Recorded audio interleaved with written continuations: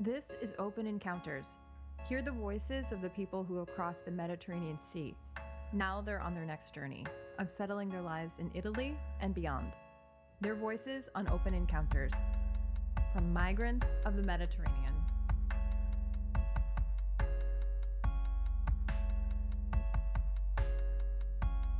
Welcome back to Open Encounters. So I'm recording this about a week out from the release of Peter's story in Granghetto. I'm in Naples, Italy at the moment, where I'll be spending a couple of days on the ground at a housing camp outside the city. Fabulous, who you know from episode 2 of Open Encounters, lives there, and we've decided on a full day together to see every bit of what life is like in those parts. The plan is to actually meet more of those around him too. There's about 40 people total in his housing now, he says, to capture their stories and share them back with you. Stay tuned. You can never really predict how things will go on the ground, who's going to be interested to talk or have their picture taken. And this is part of the work, the unpredictability of it, and usually, actually, that just means you're on the right track. Anytime you think you can predict anything, that you have an answer for how things ought to go, it means you're trying to control a situation, right? If there's anything I've gleaned from the work I've done on the ground these past few years, though, it's that you control nothing. And what good news that you don't, that you haven't got to. You are relieved of duty from controlling the world. Instead, we just watch things unfold in response to what we bring to it. I brought a load of joy with me today to Napoli and some serious damn gratitude. Why? Well, like dumb luck, I met a new friend recently, an Italian woman who's just returned to Rome, where she's from, after traveling around the world. We met through a mutual friend, and it was one of those instantaneous things where we dove instantly into life and so many of its nuances and emotions in our first hour in person together. It was just a rush of fresh air that I really needed. It shifted my thinking a lot. In fact, it actually just took me out of my head. And we need this from people. It's actually what people do. If my friendship begins and ends with this singular encounter, I will be happy enough.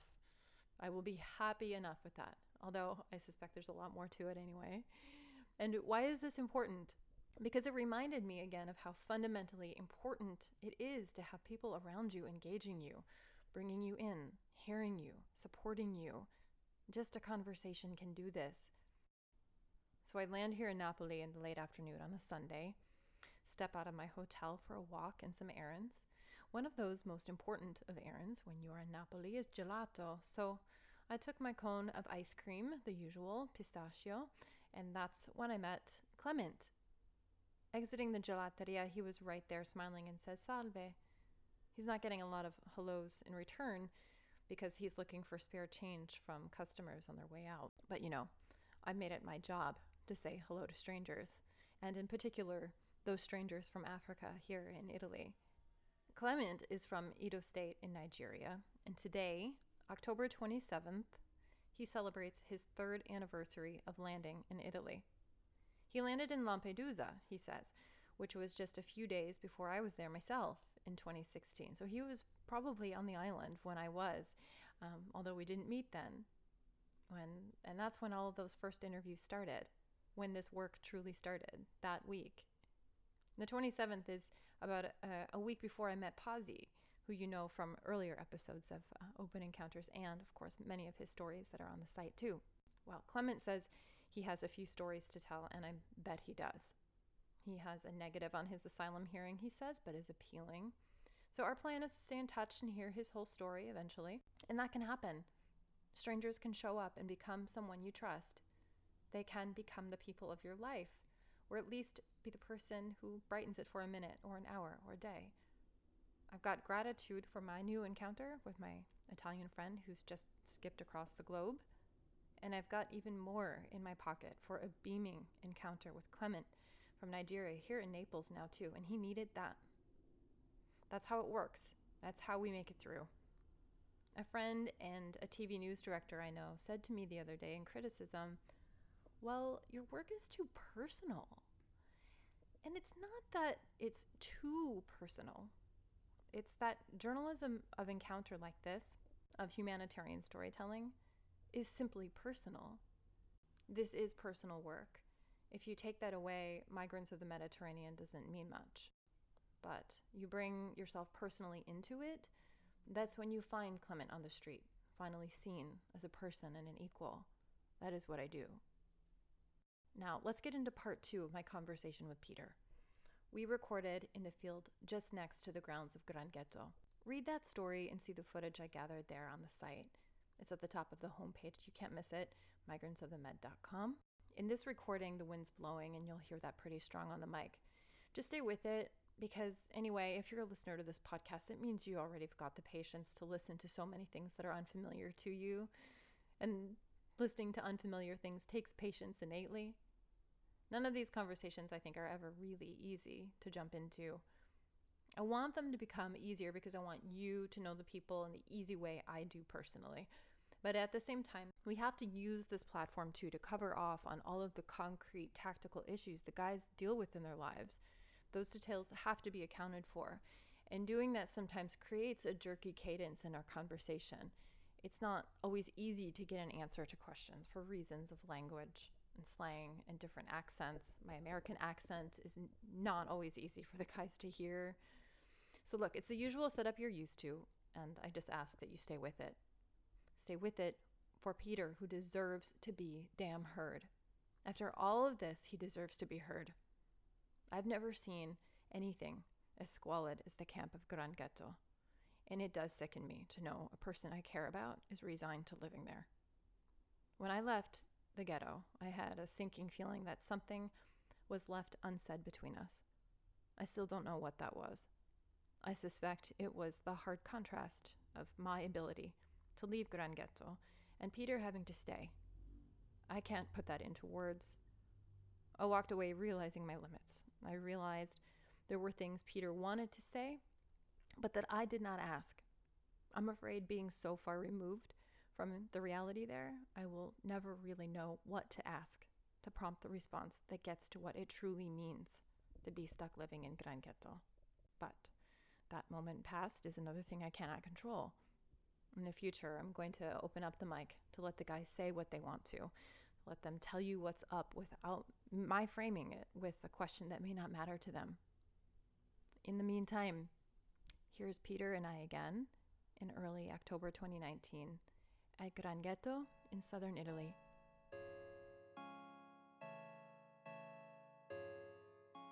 All right, when you're in the ghetto, do you feel safe here? Not about safety here. You see for yourself. If you said it's safety, you already see.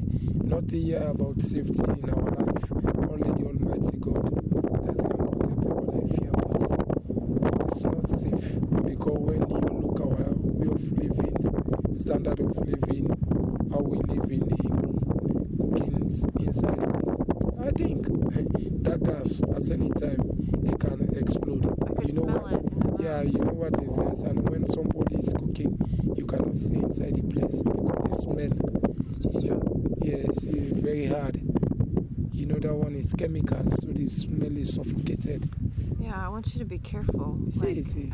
That's why when person is cooking, I'm out. Or when person is doing anything, I'm out. When since everything is finished, I come. That one is not good.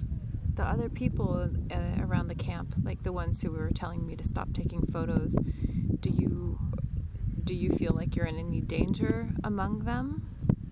Or is there only a problem because an outsider like myself is there taking pictures? Yeah, sometimes I feel like this because people are angry. People don't want their photo to spread out the way of living because people are very hungry. So how you see people are living hungry way, so they did not like person to take their picture out or show it in social media because, you know, the way of living, standard of living is very terrible. People are not expecting this kind of life is in Europe. And how many people are living in your small cabin, that container that you're living in? It's 5 people. You enter there, you see for yourself. We have 2 beds. One is on the left, one is on the right. We have there 5 people. The one bed on the right is 2 people. The one bed on the left is 3 people. How many people sleep in the bed with you? 3 people. I have 3 people with me there. What is it like for you to sleep in a bed with It's the not grown good. man. It's sickness, you know. It's sickness. 3 people, you know, the breed are different. You don't know these people if someone is having sickness or not. When he breathe, you inhale it. You know how he look like. In a room, at least one, enough 2 people. But like to sleep 3, 4, 5 people, it's just suffocated. It's a sickness. Nobody like to live this way. How long do you think that you can stand living this way with no privacy, with no bed of your own, with no space I'm of not your thinking own? of leaving this place for more than 1 or 2 months. If the God Almighty help me.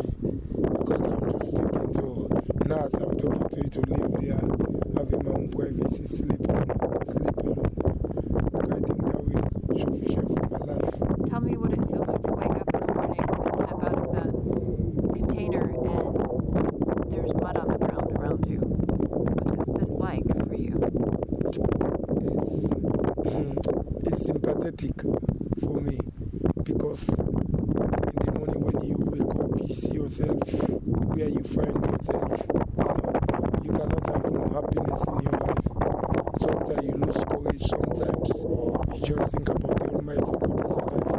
One day things gonna be changed, but presently you just feel sympathetic or you just feel negative.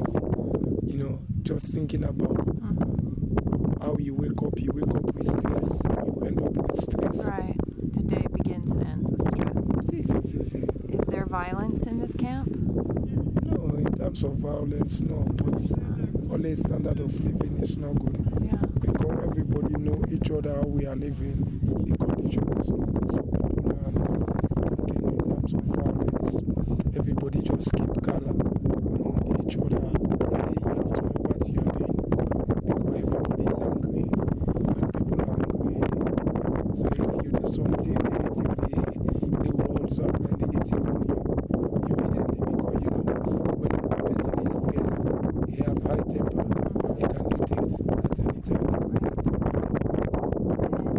And tell me about the basic stuff, how you do basic things in this camp that is, I mean, I'm trying to just make a guess of how many of these little mobile containers there are, and it looks like there's, I don't know, maybe a few hundred of them, but there's at least 4 or 5 people in each one. Exactly. And inside there's no toilet, there's no shower. How do you wash? You wash outside. And that's where those big containers of water were planted, and you just turn that hose on and wash your clothes, wash yourself. Yes, from there you come outside, you wash. And so you wash out in the open? No, you see, we build small thing where you see that red, something is waving. Okay. Inside there you can go for wash, only to take showers. Okay. But if you want to... It's cold water? Say cold water. Hey, me, before I was not feeling cold, because before I told you that, but when I came here, always cold water. Now I'm feeling cold. Hey, now the place is very cold, eh? It is getting cold out. See. And what about things like charging your phone so you can use your phone? We use solar to charge phone. Here there is no current. Where you can have current. No current here. These are no housing. People just make this temporal. Even the person that give us here, the government give us here, just a temporal. So no electricity here. Nobody can install electricity here. And you said you paid for 6 months to be here. What was the cost? How many euros was it for your spot in that container for 6 months? 6 months is 100 euros. It's going to expire. It will be March. Yes. And how much does it cost for you? How many euros? Well, just if I'm talking about the cost, it's very costly because the place is not good for you to pay €1 of it. This kind of place, person should not pay no money for this kind of place. Because, but you do though. Yeah. What do you pay? I pay €100 because of just to sustain my life. €100 for the 6 months? Yes, okay. €100 for the 6 months. Okay. Who do you pay? Who owns the It's camp? the owner of the container. I don't know the person name, you know. Is it an Italian or an African man? No, African man. There's no Italian here. So the whole community is sustained by African people Only migrants are staying here. No citizen is here. Only migrants. Citizen cannot live. Hey, if citizen live this life today, will dead. You see for yourself. This person cannot tell you. You see for yourself. How citizen can live this kind of life? It's terrible. You saw this man. I go and pick items. You come. This man that is coming. So he sell in front of where we stay. There's bags of stuff. Yes. There's a lot of trash around here. This is just a field where something is growing to the side of us here. Is that what this is right here? What grows there? Yeah, it's just like normal circumstances. People just use here to take care of themselves at night when they want to go to toilet. So the toilet, they use that field? Yes, because there is no bathroom for toilet. So when they want to go, they use that place to go to toilet. Yes, it's like this. How many women do you think are in this camp here? There are more than 20. There are women and men here.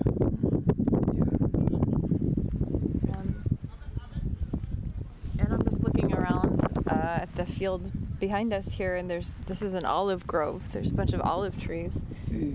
And it would look really pretty from a distance, actually, if you just saw this grove of trees in the fading afternoon sun. But what lays behind it, and actually just at its roots, are plastic bottles and trash, and where people are relieving themselves, right? And then, of course, beyond are these containers where you guys are living right now. So this is a different Italy. Yeah, this is not Italy, or this is not Europe. If you're talking about Europe, you come here, you will not think this kind of places in Europe. You understand? This place is not Europe per se. Just look the environment. It's not dignified. You can't tell this is not dignified. You can't tell this is Europe. As you can see for yourself. This, whenever anybody say this for him or herself, he can't believe this is Europe, or this thing is going on in Europe, or people are living this kind of life in Europe. I'm really grateful that you brought me here and kept me safe while I was visiting here today. The name is Peter. The name is Peter. Peter. Yes. I'll edit it out. Yeah. Peter. See.